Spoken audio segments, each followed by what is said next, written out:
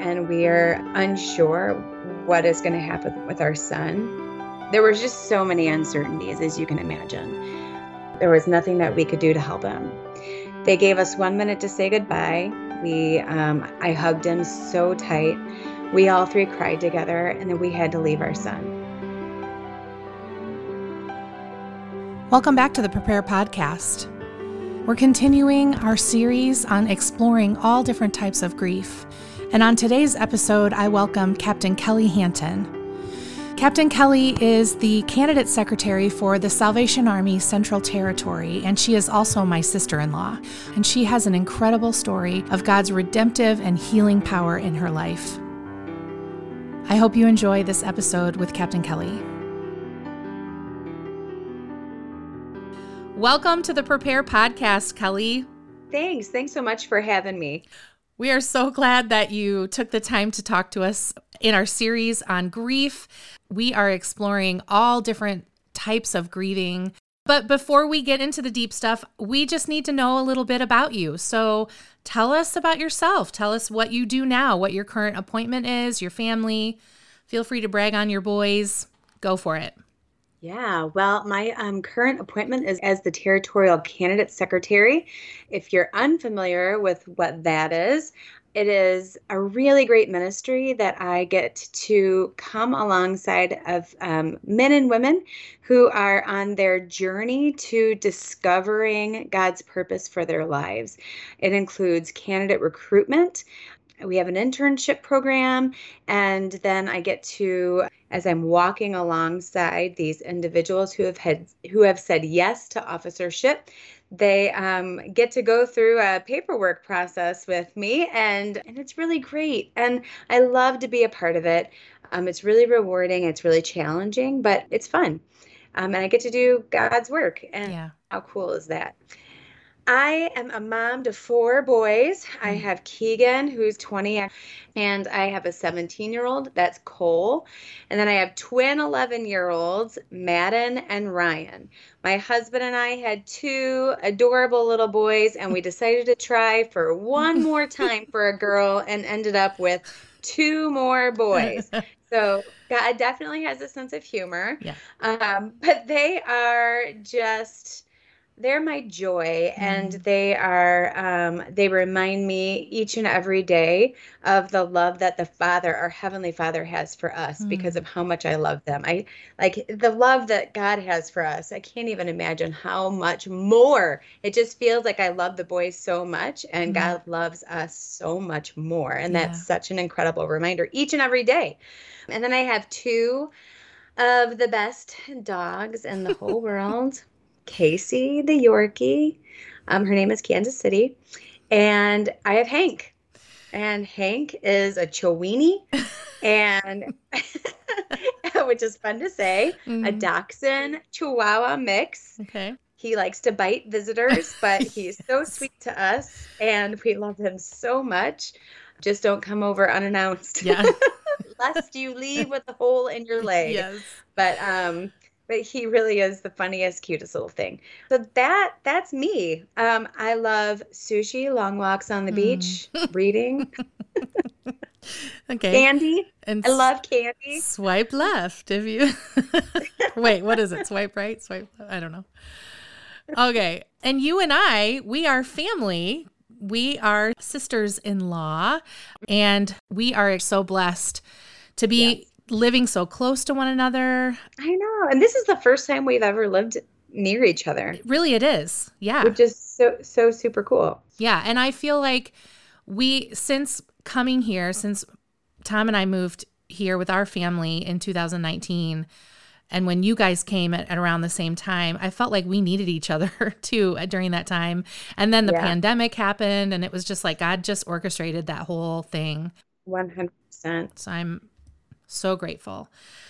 But so before you guys were stationed here at Territorial Headquarters in your current positions right now, you were the Divisional Youth Secretaries for the Kansas and Western Missouri Division in Kansas City. Yep. And something big happened to your son Cole while you lived there. And I'm just going to let you tell us what happened. Tell us that story. Mhm. Well, it was on Memorial Day weekend. So Cole had about 2 weeks left of school. And a week before they were to be off school, we were moving to camp. And so it was right in that transition of camp, the camping season. And Mike and I knew that we were moving. We knew we were in marching orders, so we were cleaning the house and getting everything ready, and all that goes into packing and the list of chores that we're given as we prepare our house. And while we were cleaning our house, we received a phone call from the principal saying that Cole had made an inappropriate joke, that he like held his hand in the shape of a gun to his Mm. friend, and he was trying to make a pun, calling that a handgun. Mm-hmm. So, you know, not a good choice. Like that was an inappropriate joke. Right. He didn't think that it was an inappropriate joke at the time. I know he definitely knows it's inappropriate now. Yeah. But at the moment, he was just being silly with his friend.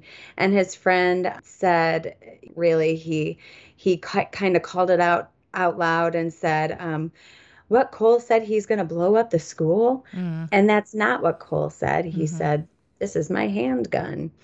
And so the teacher, overheard, and then the principal called us and said, unfortunately, Cole made an inappropriate joke at school, and he's going to have a couple of days of suspension because we do have to take it serious. Mm. And so we were like, oh, okay, well, we'll talk to him when he gets home. You're right, that was very inappropriate. We'll definitely help them to understand the difference between an appropriate joke and an inappropriate joke and why that was inappropriate. So I went downstairs and I told my husband what was going on, that we had to go, and actually was going to send him to the school to pick him up because, he's the dad. He's Mm-hmm. the dad. And Yeah. I was like, you go and pick him up. As we were kind of getting our, Mike was getting his keys together, getting his shoes on, he received a second phone call from the police station, and they asked us to come to the police station to pick up Cole. And so, we at first were like, what? Maybe we were just wondering if they were trying just to scare him, or Mm. like we weren't sure what to expect, but we definitely thought we were just going to the police station to pick Cole up and bring him home. Mm-hmm. And we were irritated. We thought, okay, well, this is overboard. Suspension, yes, it was a joke and it was an inappropriate one. And we stand by the school and their decision for the discipline action that they chose to put in place. What ended up happening is that the police officer that was stationed at the school had overheard what had happened or what Cole had said, and he took it upon himself to arrest Cole, Mm. put him in handcuffs, and took him to the police station where we met him. We found out later on that the school didn't even know that the police officer took Cole off the premises. Wow. They didn't know that Cole was even arrested. So Mike and I drove to the police station and we sat through 2 hours of interrogation, which was horrible. And it was exactly just like you see in the movies, the two-way glass. It was this police officer who was really trying to, he was really trying to get Cole to say what specifically what he wanted to hear. He Mm-hmm. wanted Cole to say that he threatened to blow up the school 3 times. Oh, my word. And Cole kept saying, I didn't say that. Right. So what had happened was I finally said, I think if I can help, he is telling you the truth. He didn't say that, and actually, it was his friend Nico who said that. And then the teacher asked Cole, "What did Nico say?" And Cole repeated what Nico said. And then she asked him one more time, and Cole repeated what Nico said. So it was all very confusing, and it was just this time of what in the world is happening right now. Yeah. And it was this time of seeing my son, who had literally just turned 14 a month before, in kind of a hollow shell of Mm. himself. I could tell that he had already had his time of crying before we got there, Yeah. and he was just empty. Mm. There was nothing there. And so we were, Mike and I were trying to, we didn't know what we could do, and we didn't know what we could say, because who prepares you to sit through an interrogation Right. for 2 hours with your son? Right. Nobody prepares you for that. So we didn't know how we could help him. Mm-hmm. How much could we say? Could we touch him? We had no idea what we were allowed to do and what we weren't. And so the police officer, he asked us to sign this paper saying that we could take him home. It was like a paper that promises that we would bring Cole back for his hearing, but he had to stay with us until the hearing. And then another police officer came in and said, "You should never have been asked to sign that paper, because Cole is being held on the charge of a threat of terrorism." Oh my gosh. So we asked, what was going to happen. And the police officer said that Cole would be held at the jail for up to 30 days until his hearing trial. Oh my And gosh. then, depending on whatever the sentence came from the hearing trial, he'd have to carry that out. And so here we are, getting ready to make a move, literally moving to THQ. Mm-hmm. And we are unsure what is going to happen with our son. There were just so many uncertainties, as you can imagine. Right. But it was just a moment of a loss of control, Mm-hmm. really. There was nothing that we could do to help him. Mm-hmm. They gave us 1 minute to say goodbye. I hugged him so tight, and Mike did. We all three cried together, and then we had to leave our son. Yeah. That was the hardest thing I've ever done in my life. We walked out, and the police officer that arrested Cole walked with us. And as soon as we got out to like the foyer, just kind of away from like the processing desks and where all of the people were, something snapped in me, and I was centimeters face to face with him. I was in his face screaming at him. And my husband pulled me off of him, the police officer, so that I didn't join my son. And I turned around and I immediately started hyperventilating. And my physical body, I had no control over my physical body. Yeah. So I had no control over what was happening with my son. Right. And I had no control over what was happening with me. And that sense of loss and desperation was unbearable. Yeah. It was literally my worst nightmare. Yeah. Well, I remember getting the call from Mike and my husband, Tom, his brother, and then I think I called you. I think I called you that later that night. Yeah. Yeah. Just so that we could cry together and pray together. And I immediately went into mom mode myself. I immediately tried to put myself in your shoes, what you were experiencing, but I couldn't. I could only imagine what you were going through. And I really feel like in those moments, you had to rely so much on your faith and on your family and people coming around you. But just describe that night. Like, how did you get through the night? Walk us through. You got home. What did you do? Well, we got home, and actually we ended up going back. We got home and we had to get some medications to take to Cole. And so we were able to see him one more time. And we really thought that we were going to be able to just to hold him a little bit more, because we asked if we could see him. And we saw him behind glass, and we had to use phones to talk to him, which was just another big hit to all of us. And again, it was like the movies.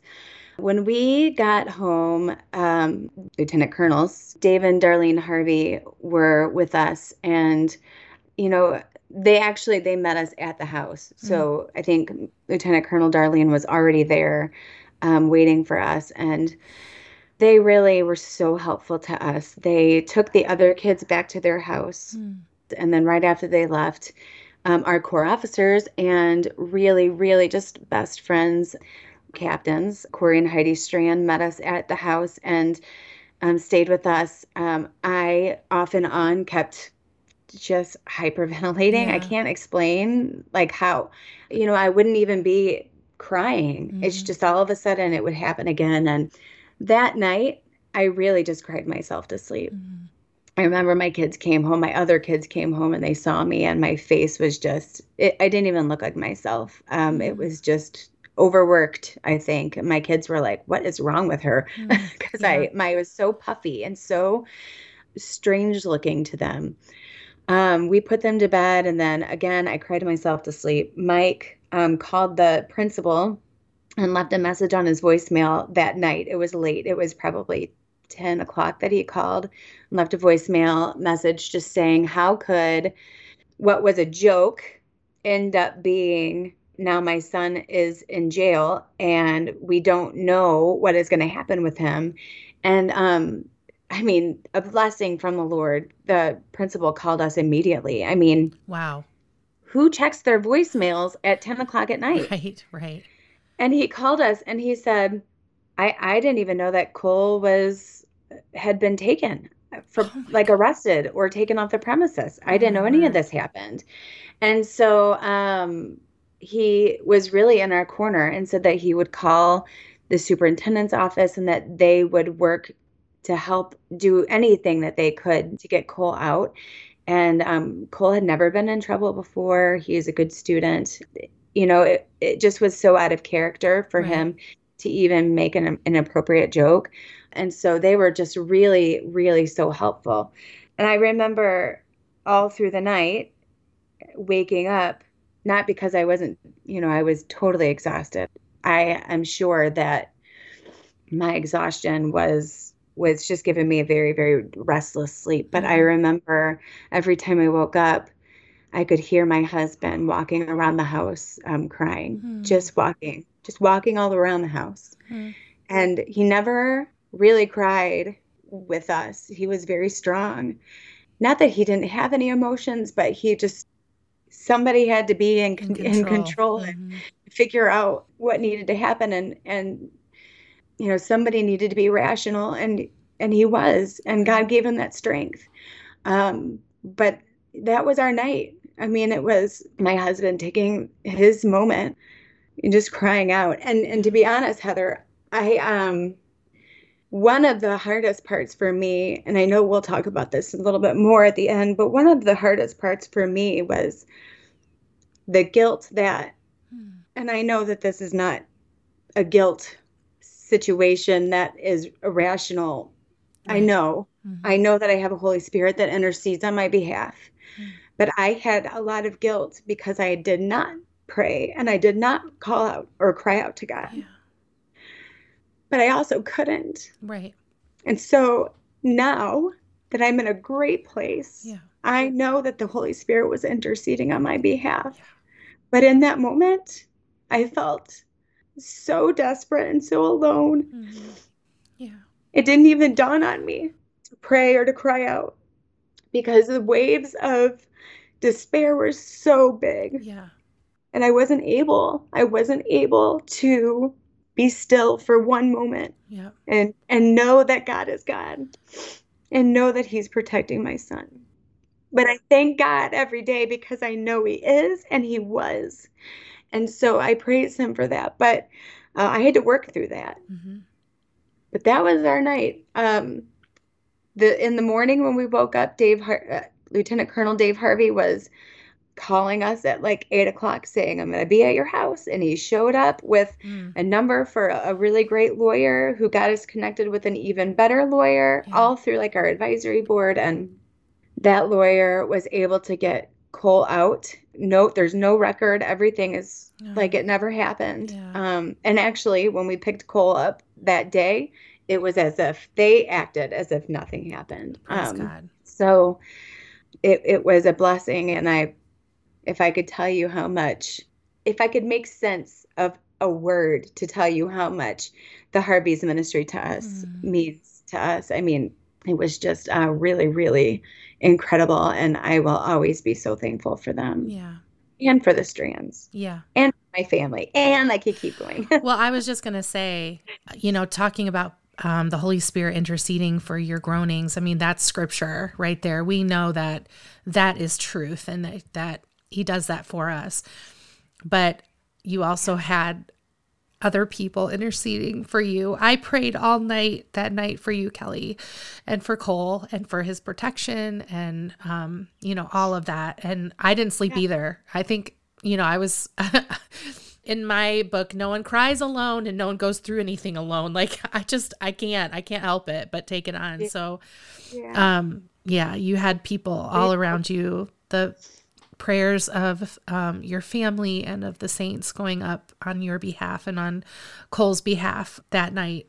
Absolutely. So once it was all over and you held your baby, you really you had to go through like that grieving process. You talked about the loss and the devastation of, not being in control and all of those other things, that you mentioned. You didn't just put it in a box and seal it up and put it away on the shelf. Little things started coming up. And one of the things I remember you saying to me, even a couple months after you moved here, is that you didn't want to see the color orange and neither did Cole. No. Those kinds of triggers come up when we're grieving, when we've been through something traumatic. And just walk us through some of those things, like how you deal with some of those things as they come along. Yeah. Well, to put in context the color orange, when we went to go see Cole to give him the medication, it really just, asthma stuff. And we saw him behind glass. He was wearing an orange jumpsuit. So the following day, while we were waiting for the lawyer, it was really kind of amazing just how, again, Colonel Harvey was there with us, because once the lawyer said, oh, well, give me until 12. They've got nothing. Give me until 12. I'll get them out. And Colonel Harvey was like, okay, we have a house to clean. Let's get cleaning. We have some time. We got to clean this house. Keep your mind busy. And he was really just helping us to make that time go faster. I feel like if we didn't have that morning would have been just drawn out so long for us. Yeah. But while we were cleaning, I went upstairs to Cole's room. His room was the first one to pack because I thought he's moving out to camp with me. Yeah. And I just wanted to be in his room. And so anyway, I was going through all of his clothes and going through all of his things, packing it, and everything orange in his bedroom, including all of his clothes, I threw away. I couldn't imagine. I still can't imagine seeing him in that color. I can't. And he's free. Yeah. And he's free in so many ways. Yeah. But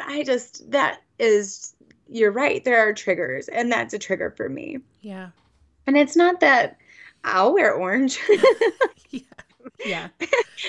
My other kids can wear orange. I don't want to see Cole in orange. Yeah. And he, as maybe to some it might even seem irrational, but I think that he understands that for me. Yeah. And so he is in agreement that we will not be purchasing our clothes in the color of orange. But there are lots of different things that I grieved. And again, it was that, as we talked, that loss of not being able to control anything. There was nothing I could do to help Cole. Not one thing. Yeah. There's nothing I could say. There was nothing I could do. I wasn't even allowed to comfort him. I wasn't allowed to hold him like a mom would want to do. Right. And to see my son completely empty of any spirit. Yeah. There was nothing I could fix. And that's our roles. That is our role as a mom, is to fix and to help and to soothe and to not only that, but then it was my physical body. It just kept responding in such honestly, I think that I remember hearing conversations of we should probably take her to the hospital or something, because I just couldn't stop. Right. I did settle down, but even that was, I knew that I needed to stop. And I was telling myself to stop, to Mm-hmm. breathe, to get yourself together. That's not me. Everybody who I knows was me would just going to say, say that. she's a strong woman. People always, And she's so strong. you're And always the one that's like, get yourself together, woman. I know. And here I was trying to coach myself to do the same thing. And Yeah. my husband was, in a caring way, raising his voice a little bit to get me to stop because he was concerned for me. Yeah. And there was just nothing I could do. And so even that loss of control was too much. It was everything. It was the loss of everything. Yeah.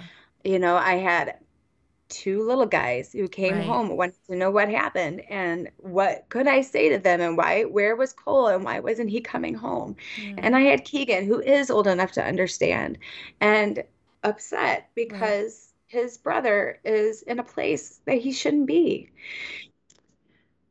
I went through a period and I still go through grieving families that don't have the same resources as we do. Yeah. And the fact that we do have white privilege, Mm. and there are so many who are persecuted and hurting for things that are just they're they're innocent Yeah. and they're things that they can't control. Right.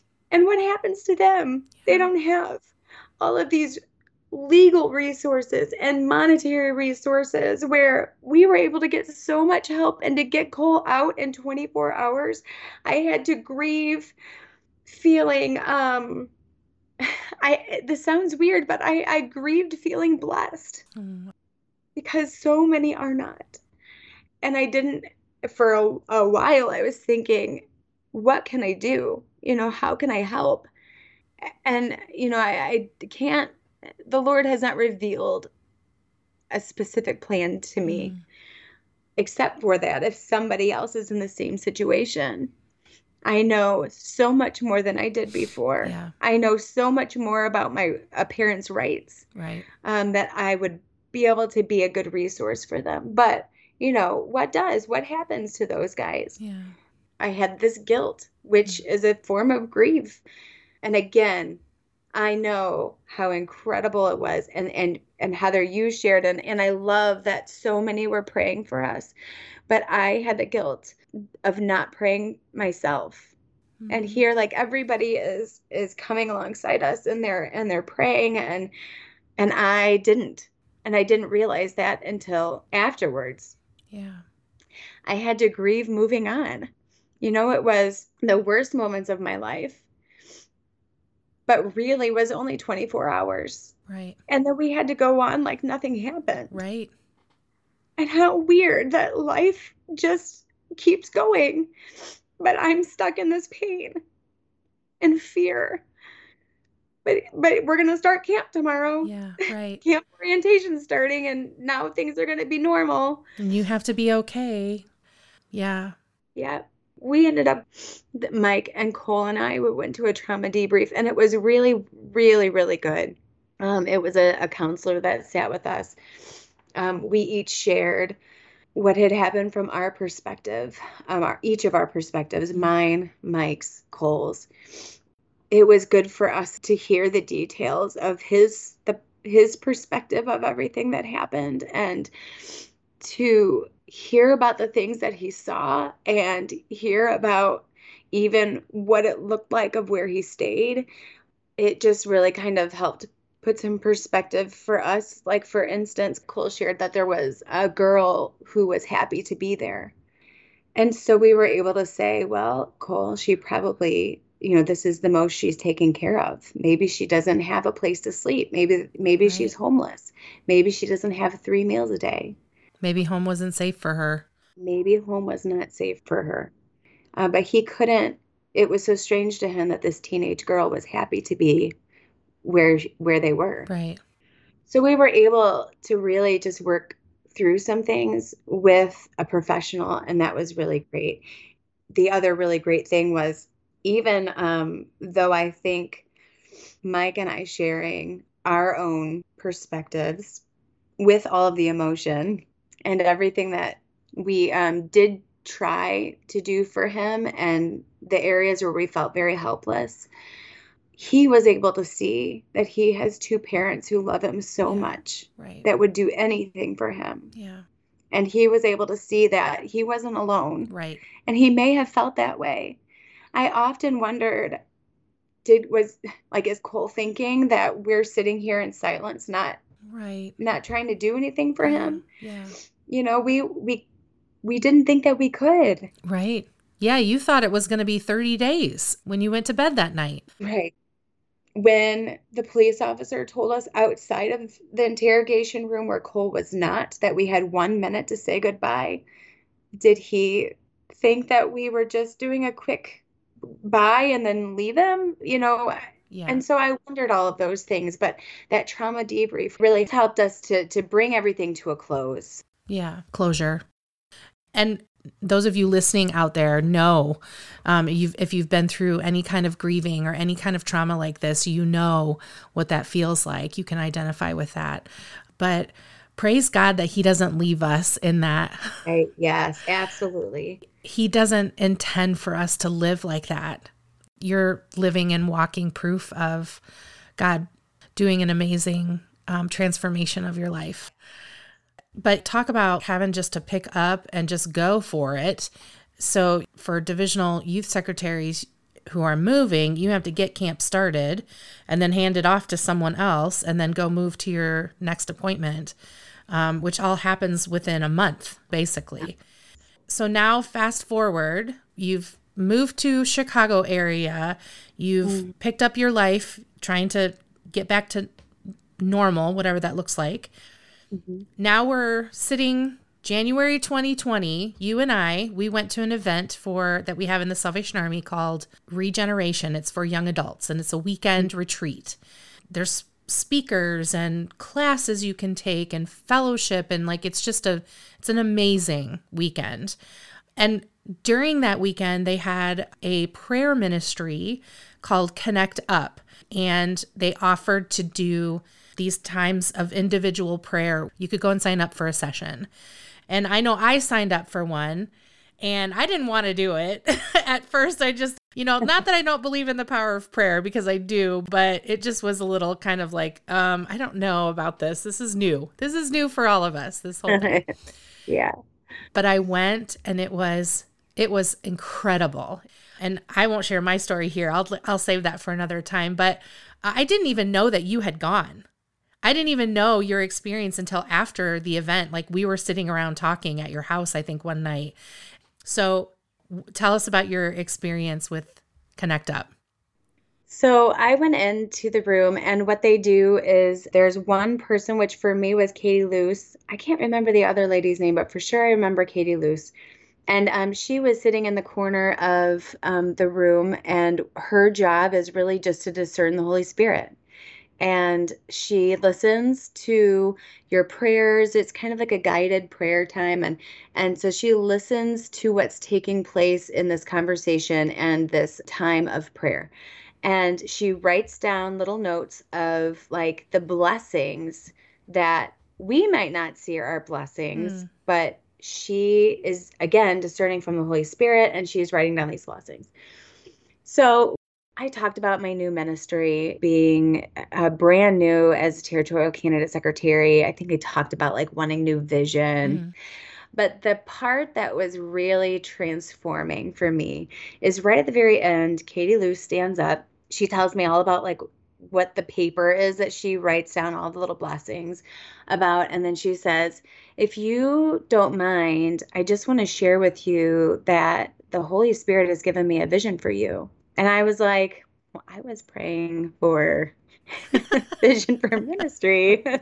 And then she asked for permission for her to share that vision with me. And so I said, of course, like, I'm not going to deny listening to, a vision from the Spirit. Right. And so she said, well, in this vision, there is a lioness, and the lioness is created to do amazing things. The lioness is strong and brave and is just created to be free to do kingdom work. And in this vision, there's an enemy, and the enemy has the lioness in a cage. And the lioness is so worried about her cub that she doesn't realize that she's the one locked up. And I didn't mention Cole to them. Mm-hmm. And it was so true because Cole was fine. Right. Cole was doing normal things and he was doing well. The move was good for him. But I didn't realize that I was falling apart. I really was.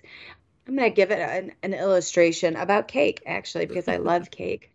We bake a cake, and the cake can look so beautiful on the outside that if we take it out too soon of the oven, what happens is that the cake is unable to withstand pressure from an undone center. And that's what was happening to me. Yeah. And I was so busy trying to make sure that the cake looked perfect on the outside that I didn't realize that the trauma and the grief and the guilt that I had on the inside was causing an undone center. And as quickly as I was putting things together and making everything look so beautiful, I was caving in. And so her vision unlocked all of that for me. And it opened my eyes to the fact that I was being held captive. Yeah. It was so true that I was so worried about Cole that I didn't realize that it was me. Yeah. It was me that was still stuck. It was me that was still trapped. It was an amazing time. And I just started sobbing and then shared with them what had happened with Cole and just the feeling of the presence of God in that room. Yeah. And I'm telling you, I left that room completely free of all of that guilt, of all of the anxiety, of all of the fear, the trauma, the grief. And quite literally, I mean, there were moments where I had to use some tools that we were given by the trauma debrief counselor of, you know, it's kind of a calming tool of even just trying to focus on where to sit. My feet are on the floor. Yeah. You know, I'm sitting at my desk. I'm at work. Everything is fine. I'm breathing. There's fresh air coming through the vents. Cole is at school. My phone has not rung. You know, it was going through all of these steps to just kind of keeping it cool. I have not had to do that since walking out from Connect Up. Wow. It really was an amazing experience. It was so powerful. So powerful. And if you ever have the opportunity to experience Connect Up, you should really, really take advantage of that. Yeah. Yeah, that was my same experience. Is I walked in with my own expectations and walked out a completely changed person. Yeah. Like from the inside out. Yeah. Kelly, thank you so much for taking the time to talk to us about this today. I know that you can hear it in your voice that it's still tender. It's still tender for you even 3 years later. It's still tender for me. I think it always will be. Yeah. And, you know, grief comes in all different shapes and sizes. And it's completely okay to walk right into that grief and experience every part of it, even though it hurts. But it's so important that we do feel and go through the process of grief. And then to remember that God is faithful. Amen. And He is sovereign. And maybe what's keeping you locked up, maybe there's like anxieties that you have, or insecurities, or anger, or whatever it is, whatever could be keeping you locked up. You're free, and you don't have to be held back by any of those things that are keeping you held captive. That you, God, that wants you to be free. And I praise Him every day for that. Oh, just want to thank Captain Kelly so much for taking us along on her journey, not only just through grief, but also through the healing process and the amazing work of the Holy Spirit in her life. So thank you, listeners, for staying with us through this series. And we're not quite done yet, so just remember to keep tuning in. But that's all for today. And as always, I hope that this podcast has left you feeling prepared and equipped for tomorrow. And I'll see you real soon. God bless you.